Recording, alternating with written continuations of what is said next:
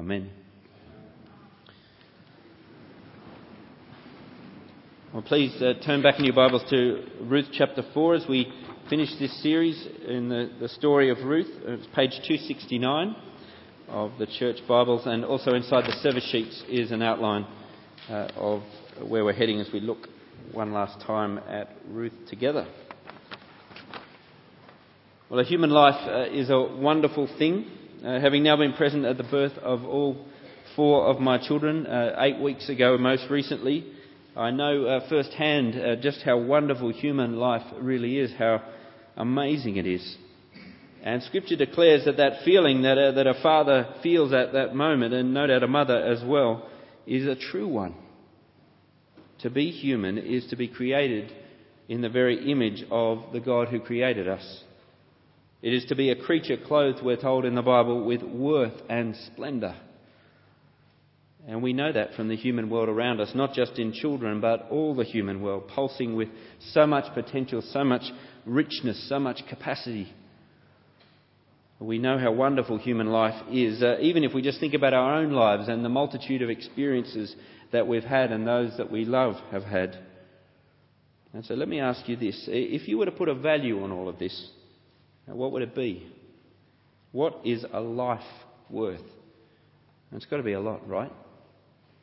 In one sense, despite all that I've just said, there are many signs in our world that human life is valued quite cheaply. From the ridiculous study that was done in recent times, which concluded that if you got together all the parts that make up a human body and you tried to sell them, that you would raise about £3. Or a man in Western Australia, and I hasten to say that he was a British man in Western Australia, who decided to sell his entire life, his home, the contents of his home, an introduction trial run to his job, an introduction to his friends, you name it, his whole life on eBay. And he sold it for $140,000 in the end. And at the end of the auction, he was quoted as saying, I thought my life was worth a bit more than that. And really, I think his quote is a suitable comment on the way our world values life. I thought life was worth more than that. We live in a world where often, just as a human life is beginning at conception, as our God is himself fearfully and wonderfully knitting together this creature with all its personality, all its potential and capacity, such a life is cut off. I thought a life would be worth more than that. And yet we live in a world where often, as human life is nearing its end, when all potential seems near exhausted, and when a personality is just a shell of its former splendour, we speed on the end. I thought life would be worth more, but my heart barely skips a beat when I hear news of another British soldier dying in Afghanistan. I thought my life was worth more, says the person seeking work in this current climate and facing rejection after rejection, having been made redundant. I thought I was worth more, says the worker who's been chewed up and spat out by the market. Arthur Miller's play Death of a Salesman puts it best when he says, "You can't eat the orange and throw away the peel. A man is not a piece of fruit." But let's be honest, in a world like ours, you are one of 6 billion. One of 6 billion. That must dilute your worth somewhat. And yet the irony is, even though we live in a world where there is one of 6 billion, we live as if we are one in 6 billion. The one. In a world that treats life cheaply, we try to be seen as worthy. We make it our ambition to be seen as worthy, or at least worthwhile. So let me make this personal. What are you worth? I mean, how do you even assess something like that, your own worth? Do you do it on your value, what others would pay for your life, like the man on eBay? Do you do it on your reputation, what others would say of you?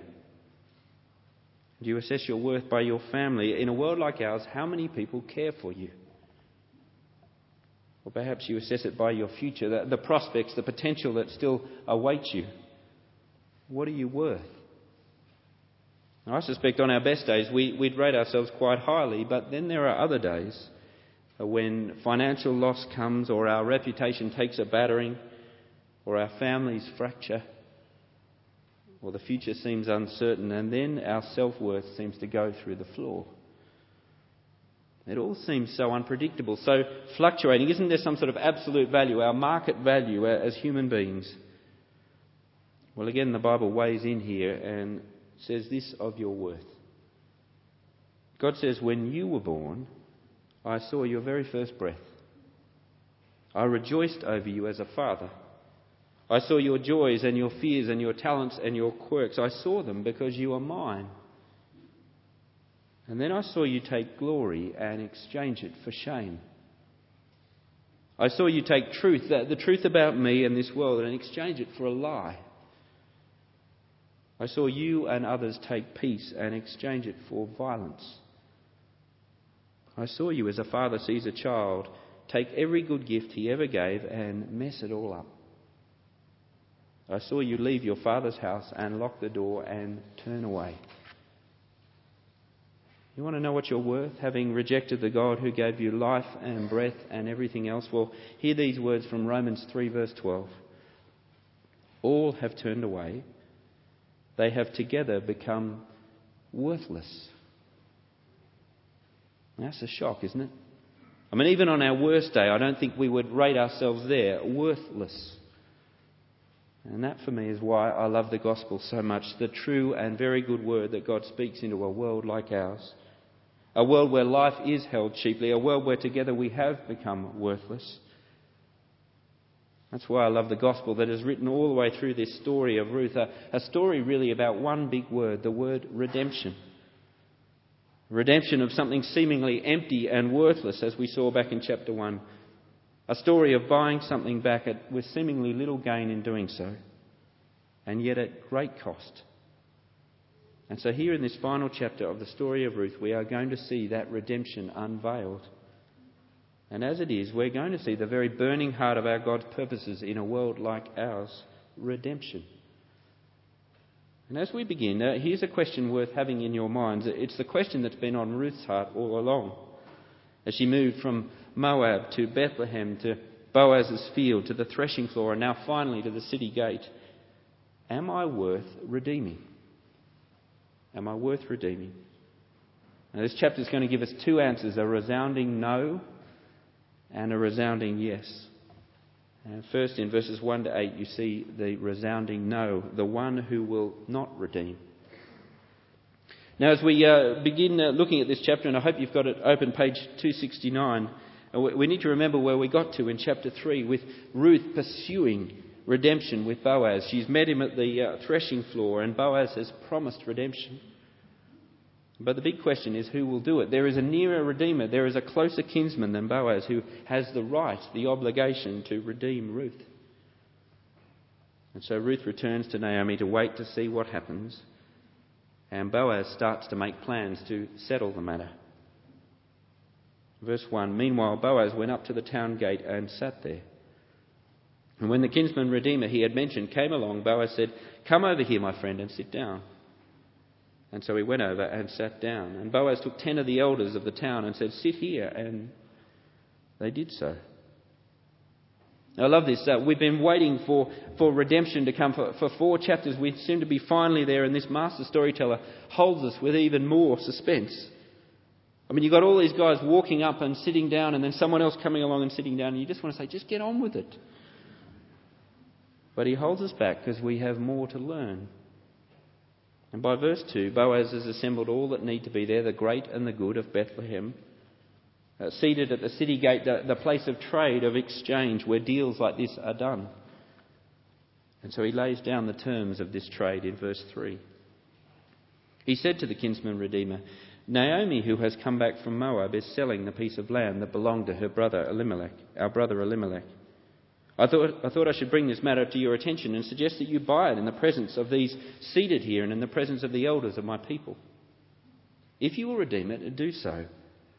But if you will not, tell me so I will know, for no one has a right to do it except you, and I'm next in line." And now for those of us who've been listening into this story in recent weeks of watching this growing love between Boaz and Ruth, you almost want to whisper in Boaz's ear, "What are you doing? Talk about the girl. Talk about Ruth. We want a wedding, not a real estate deal. Why begin here?" Well, Boaz knows, and those who first heard this story would know too, that when it comes to the redemption of people, property comes first. The land had to be redeemed if Ruth was to be redeemed. There was a cost. And the buyer for that land had to come from within this family, within this clan. And this nearer redeemer, this no-name redeemer, and it's fascinating that he's not given a name. Virtually everyone in Ruth is given a name, even if they last one verse, but he's just no name. He was obligated by law to buy this land, to see that it was not lost to the family. And so the offer of the land is set before him, and you see at the end of verse 4, he says, I will redeem it. Of course I will. I mean, who wouldn't? This is a tidy little deal, a nice little investment, an expansion of his property empire. Of course I'll redeem it. Can you imagine as the story was read out, and it was read out yearly to God's people, that they'd gather around the adults and the children to hear this story? One of the 5 festal garments, it was called, and it was read. And you can imagine this moment. They've all been waiting for this moment of redemption, and to hear that this no-name guy is going to do it, it's all a bit deflating. You imagine the children yelling out, no, not him, we don't want him. But hold on, says the storyteller.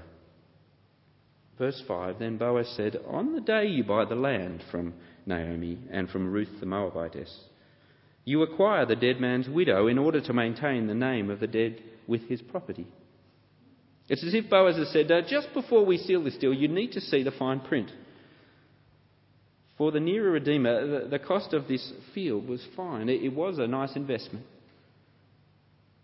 But the question is, will he be just as happy, just as willing when marrying Ruth is brought to the table as well?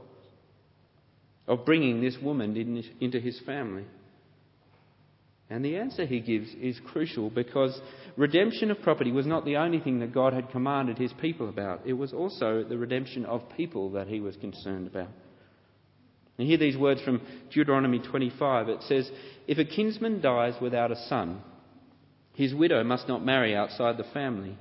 Her husband's kin shall marry her and fulfill the duty of a brother-in-law to her. And the first son she bears shall carry on the name of the dead kin, so that his name will not be blotted out of Israel.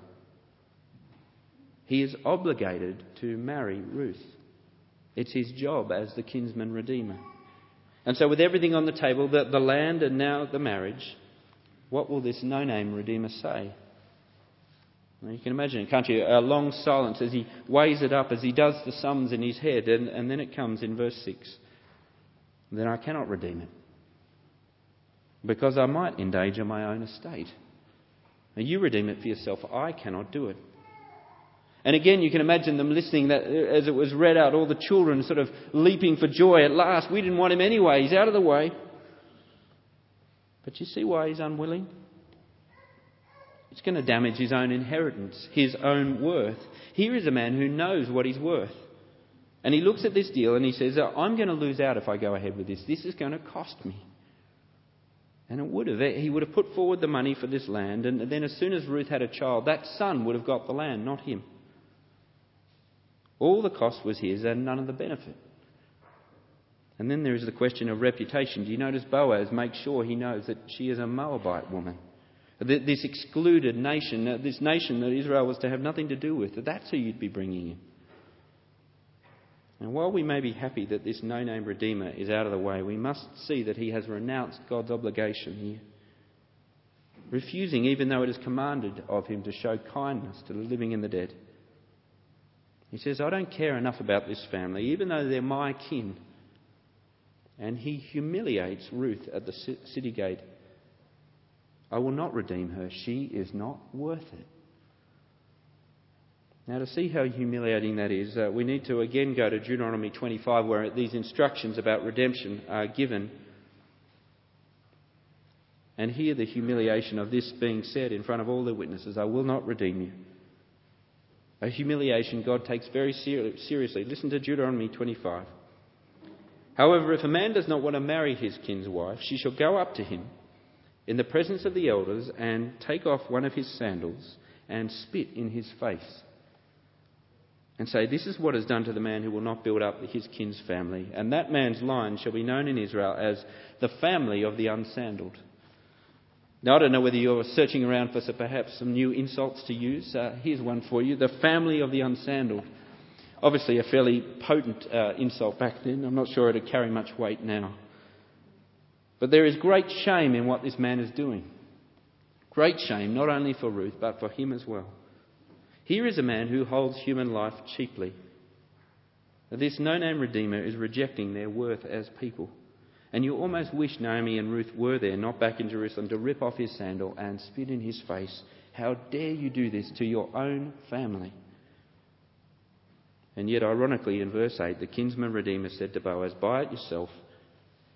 And with no shame, he removed his sandal. Mr. No-Name Redeemer exits stage left, and once more our attention turns to Boaz, the one who will redeem. Now, all the way through this no-name guy wouldn't even do this out of duty, but Boaz, this isn't a duty thing. He is willing to do this. All the way through chapters 3 and 4, this idea of being willing to do something is there, and it's a Hebrew word filled with passion. To be willing is to go well beyond duty. It's to feel great favour, great love for something. The one who is willing is the one who does not merely do it as a duty, he loves to do it, delights in it.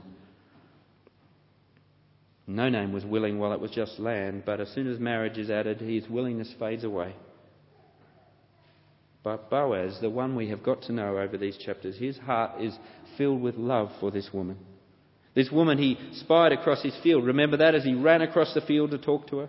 The woman he'd spent those precious moments with in chapter 3 on the threshing floor, who'd said, "I choose you, Boaz." Well, now he chose her. Whatever the cost, he is willing to redeem.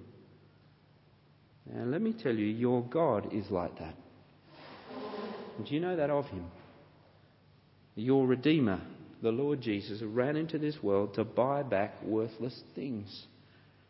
People like you and me. People who need a Redeemer and yet cannot find them, no matter how many no-name Redeemers we try in this world. We can't find them because everyone else looks out for their own interests, like this no-name guy, but not him. No, he's willing. And on the cross he says, the matter is settled, it is finished. And so I want you to see this morning in chapter 4, in this final look at this story, see in Boaz but a hint, a shadow of your Redeemer. I want you to see this so that you take delight in him this week. Let me leave you with 4 things to savour about your Saviour, the Lord Jesus, and here's the first. Your Redeemer is the one who pays the price. You see it there in verse 9. Then Boaz announced to the elders and all the people, "Today you are witnesses that I have brought from Naomi all the property of Elimelech, Chilion and Mahlon." And what I love about this is suddenly the price, the cost seems to have gone through the roof. Back in verse 3 it was just a piece of land, and now it's all the property, everything. "I'll buy the lot," he says. And he's not just buying a share in Elimelech's family, he's not aiming to be the majority stakeholder. It's a takeover, complete takeover. Whatever the cost, the Redeemer says, "I'm willing." And is that not true of your Redeemer? Whatever the cost, and it was high, wasn't it? Now hear the testimony of 1 Peter chapter 1 where it says this, "For you know that it was not with perishable things such as silver or gold that you were redeemed, but with the precious blood of Christ." The Lord Jesus has bought the lot when it comes to you. Only he could. Only he was rich enough and only he was willing. And you want to know how to measure your worth? Don't look at your puny bank account or your house or your shares or your superannuation or whatever it might be. Are you kidding? Go to him on the cross, the one who says, "I bought you at a price. You are not your own anymore. I'll buy you back." Your Redeemer is the one who pays the price. Secondly, your Redeemer is the one who claims you publicly. Did you notice that as Ruth chapter 4 was being read out, just how careful Boaz was to make sure that there were witnesses there? He kept making sure that everyone who needed to be there was there. And then in verse 9, we're told the elders, and in fact all the people are there. And he says to them, "You're all witnesses of what's about to happen." It's wonderful. As he takes Ruth, this Moabite woman, this worthless woman in a nation like Israel, he's not ashamed. This is no backroom deal. This is public. He wants everyone to know. I'd pay anything to be with Ruth. You're witnesses. She's with me. And again, see your Redeemer in this, who buys you back, those who have rejected him, and he's not ashamed. He publicly says, I'd pay whatever it costs to buy them back. Hear these remarkable words from Hebrews 2, speaking of your Redeemer. It says, Jesus is not ashamed to call them brothers. He's not ashamed. And I reckon there's a challenge here. To hear that your Redeemer, the Lord of heaven and earth, is not ashamed of you, not ashamed to publicly acknowledge you as his, it raises the question, are you ashamed of him? Is your relationship with him some backroom deal? Secret? One of the myths found within Christian communities is that our faith is a private thing between us and God. Well, this says that's complete rubbish. Your Redeemer would tell anyone he's your brother, anyone. And he expects the same of us. He expects you to claim him publicly at the city gate, at work, at the pub, at Probus, at home, you name it. To be a redeemed follower of the Lord Jesus is to confess with your mouth that he is your Lord. Now, you want to know where your worth is in this world? Don't listen out for what others will say of you. Listen instead to what your Redeemer says of you. He says, you're my brother. You're my sister. You're with me. Now, there's a reputation worth clinging to. And here's the third thing. Your Redeemer is the one who welcomes you into his family. Now, that's what Boaz is doing here ultimately. He's not just making some trade here. This is personal. He is taking Naomi and Ruth into his home. Do you see it there described that way in verse 11? That Ruth is coming to his home. And the blessing in verse 11 says it's going to be a big family. Leah and Rachel were prodigious mothers, and Ruth will be as well. And Boaz says to her, let's build a big family together. Again, behold your Redeemer and see the difference his love has made to you. One of my favourite verses in the Bible, 1 John 3:1 says, how great is the love the Father has lavished on us that we should be called children of God. And that is what we are.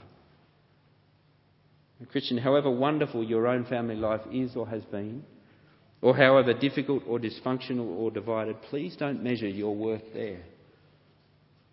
Instead, measure it by this. The God who made this earth calls you his child, and you are free to call him Father, and his Son is your brother.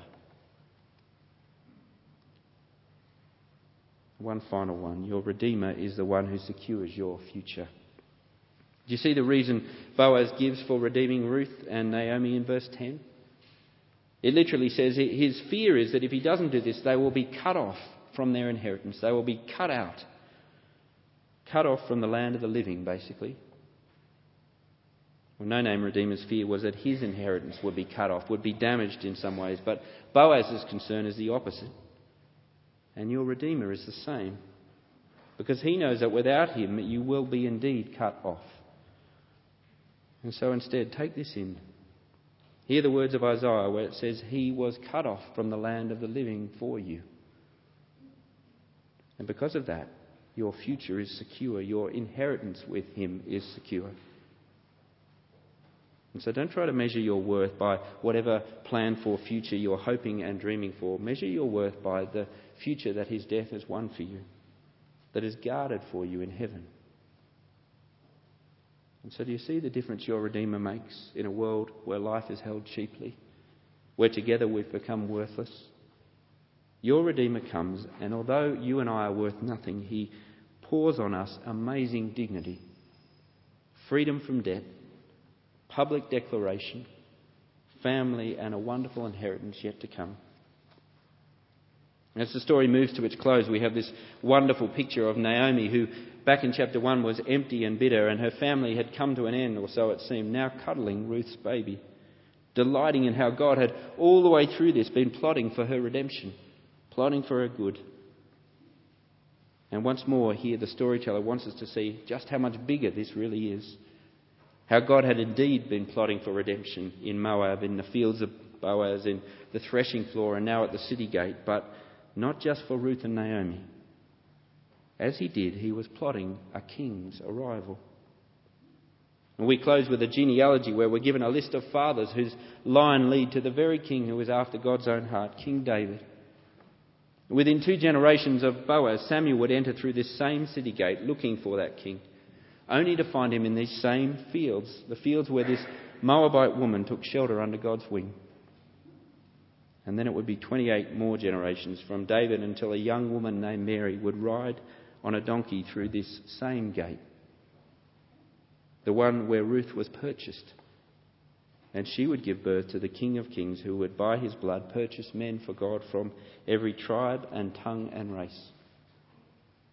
And God was plotting redemption much bigger than we could possibly imagine. Let's pray.